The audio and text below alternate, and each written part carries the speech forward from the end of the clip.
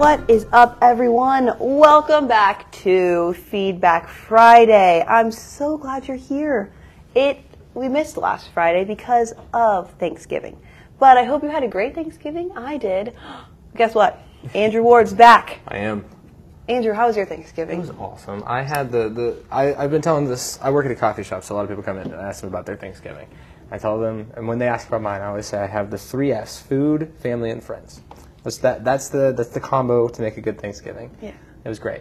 Ate a lot of mac and cheese. That sounds probably great. Too much. There's no such thing. Yeah, I went back in there and I was like, I think I've eaten too much mac and cheese, and my whole family was like, you? You? Because mac and cheese is the greatest food to ever exist. Do you ever eat a lot of food and you're like, that's too much, and then you get more? Yeah, but I listened to a podcast recently on gluttony and stuff. It was like changed the way that I eat, and it makes me mad, but it's a good thing. It is a good thing. Yeah. And it keeps you from not being like chunky. 500 pounds. Yeah. That's true. What are we talking about today? Anyway, so youth was on Wednesday, obviously, and it was literally It was so good. it was life changing. Like, my life is not Definitely. going to be the same. The message was like, as you kids would say, fire. Lit. Yeah, it was so good. So we're still in the Growing in Grace series, and we talked about, he went over that grace is not just an eraser, it's not just your crutch for when you sin, it is an empowering tool. It gives you increased potential, it empowers you. So what was one thing that stuck out to you? I don't know, it was just all such a good message. And one thing, it wasn't something explicitly, blatantly said, but one thing that I kind of got from it is God doesn't call you to something that He didn't prepare you for, that He doesn't supply you for. Right. So it's if you're called into something that you think is huge and bigger than yourself, that's a good thing. Because God is bigger than you. God's bigger than the situation, and God will supply you with the grace to get into that. Right. And He talked about how when the world says you can't do something, by God's grace, you'll be able to do it. So that kind of goes along. I was talking to Josiah today, and he was telling me about a quote that he didn't get the chance to say. I don't remember it exactly, but I remember the essence of it. And it was God's grace levels are infinite, but the work you do determines how far you'll go. Yes. So it's you have God's grace, but how much work are you willing to do to walk in it? Right. If you don't do anything with God's grace, it's not active. You can have something I'm trying to think of an example. If you have a phone and it's active, or you have a phone, you have never turned it on. You're it doesn't work. But I have a phone. Right. You have a phone. You're not using it. It's not active, so it can't. You're not unlocking the benefits. Right. Because you haven't used it. Same with God's grace. It's there. It's available. You don't have to earn it. It's there for you. But if you don't do something to get it going, it's not going to work. So he talked about 2 Corinthians 8. It's talking about the people in Corinth, which I was asking my dad, so where is he when he's talking in Corinthians? What people is he talking to? And he was like, the people of Corinth. And I was like, oh, I knew that. But anyway, so he's talking about these people are poor. They're in deep poverty, it says. And he says, I bear witness that according to their ability and beyond their ability they gave, right? So they gave beyond their ability. Which is crazy. And you can't give beyond your ability unless you give in your ability. You know what I'm saying? Ooh, that's good. So with God's grace, He calls you to do something, you have to go in your ability, and then He will do the work beyond your own ability. He does it with His strength, not your strength. It goes back to relying on God's grace, not your own works, if that makes any sense. In that same passage in verse 2, it says, they are being tested by many troubles, and they are very poor. But they are also filled with the abundant joy, which has overflowed in rich generosity. Yes. Which is crazy. How that they have nothing, but they give the nothing that they have, but they also give above that, when they don't even have anything to start off with. And it's rich generosity. So it's not like they're giving someone a jar of dirt, but they're supplying people with the things that they need, even though they don't have what they need. Right. Which is just crazy to think about. And I wrote it down, how do you give when you have nothing? It's only by God. It's only a miracle. Which is just so cool. Yeah. It's Corinthians is a really... It's super good. It's so good. Grace, he said, grace empowers you to do things with ease. The things that other people have trouble with, you can do it easily. Yeah. But the only way that you'll be able to do it easily is if you start doing something. Yeah. You know? The way, like, everyone always says, like, God makes the impossible possible. Which is like, okay, just because something's possible doesn't mean that I'm going to be able to do it. Right. Like, it's possible that I could make 10,000 three-pointers in a row, but can I? Probably not. Right. It wouldn't be easy. But, like, Josiah talked about, like, how God doesn't just make the impossible possible, but he makes that, just the possible easy. Easy, yes. Which possible and easy are two very different things Yes. if you think about it. Like, I just got that, like, as we were preparing a little bit before this, is that, like, possible, I'm, like, losing my train of thought. But as I said, like, just because something's possible doesn't mean I'm going to be able to do it. Yeah. And, like, I could possibly run 5 miles. It's possible to. But it's not going to be easy to me. Right. But, like, the possible isn't just possible, it's easy. Yes. It's just awesome. But only by the grace of God. Right. You do it in his strength. It says, he said, I don't know what he said, you have to rely on God's grace. Yeah. Not like know you have it, but rely on it. Say, it's by your strength, by your power that I'm doing this, not by my own. Because you can't do it on your own, you know? He also talked about, like, how we can waste God's grace. Yes. Like, just because we have it, we can waste it. And he talked about, like, how we have to be a good steward of God's grace. I feel like I'm hearing, like, a lot of good stewardship recently. It's in a a book lot I'm of reading. messages and books and stuff. But he talked about, like, 2 ways to steward God's grace. And the first one's work hard. And he talked about, like, not by our works we gain God's grace, but, like, God's grace isn't because of our work, it's for our future works that we're going to do. Yes. So it's not like just because I gave to that lady, now I have more favor from God. But God gives me the favor beforehand to walk in generosity, to be able to give to people, which is really, really cool. He also, along with that, he hit on 1 Corinthians 15:10. Give me just 1 second while I look it up.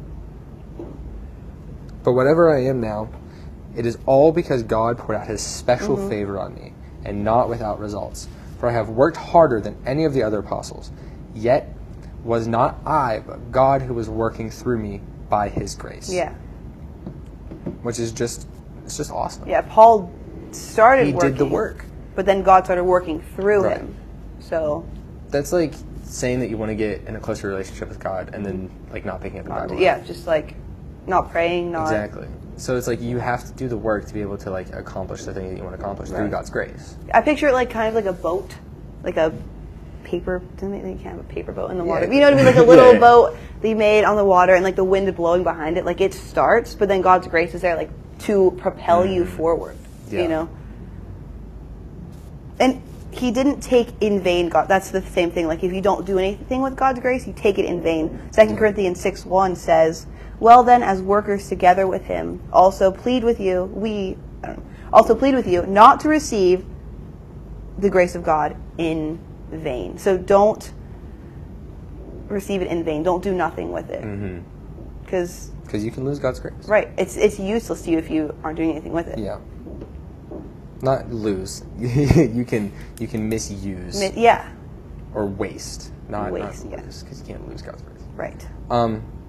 The second point to the 2 ways to steward God's grace was we have to develop a spiritual tenacity, spiritual drive or fire. A passion, a zeal. Yeah, a passion is a good way. And I wrote it down like this: if you don't want to waste your potential, you have to have an inner fire for the things of God. Yes. Which last night was a big, kind of relit the fire. So oh yeah, definitely. I'm ready now, kind of thing. Right. It was such a good night. It was really, really good. Like, we stayed a little bit past service, and we all prayed for each other and just praised and worshiped together. It was so good. So in that, you have to have or develop a spiritual tenacity. He talked about 2 Kings 13 when the prophet Elisha, I'll just read it to you. 2 Kings 13, starting in verse 14. Elisha had become sick with the illness of which he would die. Then Joash, the king of Israel, came down to him and wept over his face and said, "Oh, my father, the chariots of Israel and their horsemen." And Elijah knew what he was talking about. He's like, "Oh, take an arrow. He said, chariots, father, horsemen. And I was like, oh, okay. Anyway, and Elisha said to him, take a bow and some arrows. So he took himself a bow and some arrows. Then he said to the king of Israel, put your hand on the bow. So he put his hand on it, and Elisha put his hand on the king's hand. And he said, open the east window, and he opened it. Then Elisha said, shoot, and he shot. And he said, the arrow of the Lord's deliverance and the arrow of deliverance for Syria. You must strike the Syrians at Aphek till you have destroyed them. Then he said, take the arrows. So he took them. And he said to the king of Israel, strike the ground. So he struck 3 times and stopped. And then the man of God was angry with him and said, you should have struck 5 or 6 times. Then you have struck Syria till you destroyed it. But now you only strike Syria 3 times. And the way I took that was that God gives you something, but if you take it in vain, if you half do it, you won't have the same impact. Oh, yeah. You know what I mean? I kept saying like half butt, but in my mind was the other one. Don't half butt things. You know what I mean? Because you're taking it in vain. You're not doing your full potential, which God has empowered you to do. He's given you everything you need to do that thing. But when you don't move your feet and start going. Like, as I said, God's grace levels are infinite, but it's like just how far do you want to climb? Right. Because it's always going to be there. There's always higher and higher. There's always. Right. And God's not going to make you do anything. Right. It said, when we talked about the Corinthians giving, it said they did it of their own free will. Like they did that. They gave of their own free will. We're not robots. Right. And God then, because they gave of their own free will, then he helped them to give beyond their ability. Yeah. So it's like you have to take the first step, and like God will push you to do better and better. Yeah. Which is really, really cool. Well, I had something to say, but I can't remember. Sorry, I've been talking for a long time. No, it's fine. That was like awesome. That was really, really good. It's just think of it in that way. I love how like in the Word everyone can get something differently, and how like if you have so much potential, but if you half do it, then like you're not going to reach that. Right. And like God gives you the ability to do it fully. Right.